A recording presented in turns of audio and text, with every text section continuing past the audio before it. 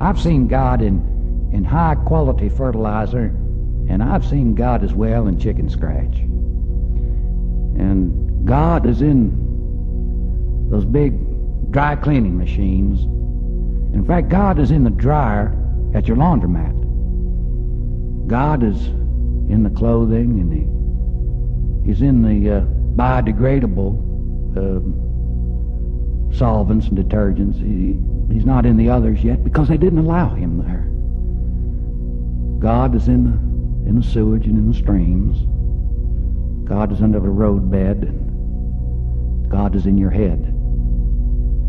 God is in all the extension cords and the 3-prong plugs, the 2-prong plugs, the fuses. He's in the wiring in your house. When that light goes on, know that God is there in the light bulb. And God's especially in the fluorescent bulbs when they're warming up, and you can see the Spirit come in and light that gaseous material that illuminates our lives.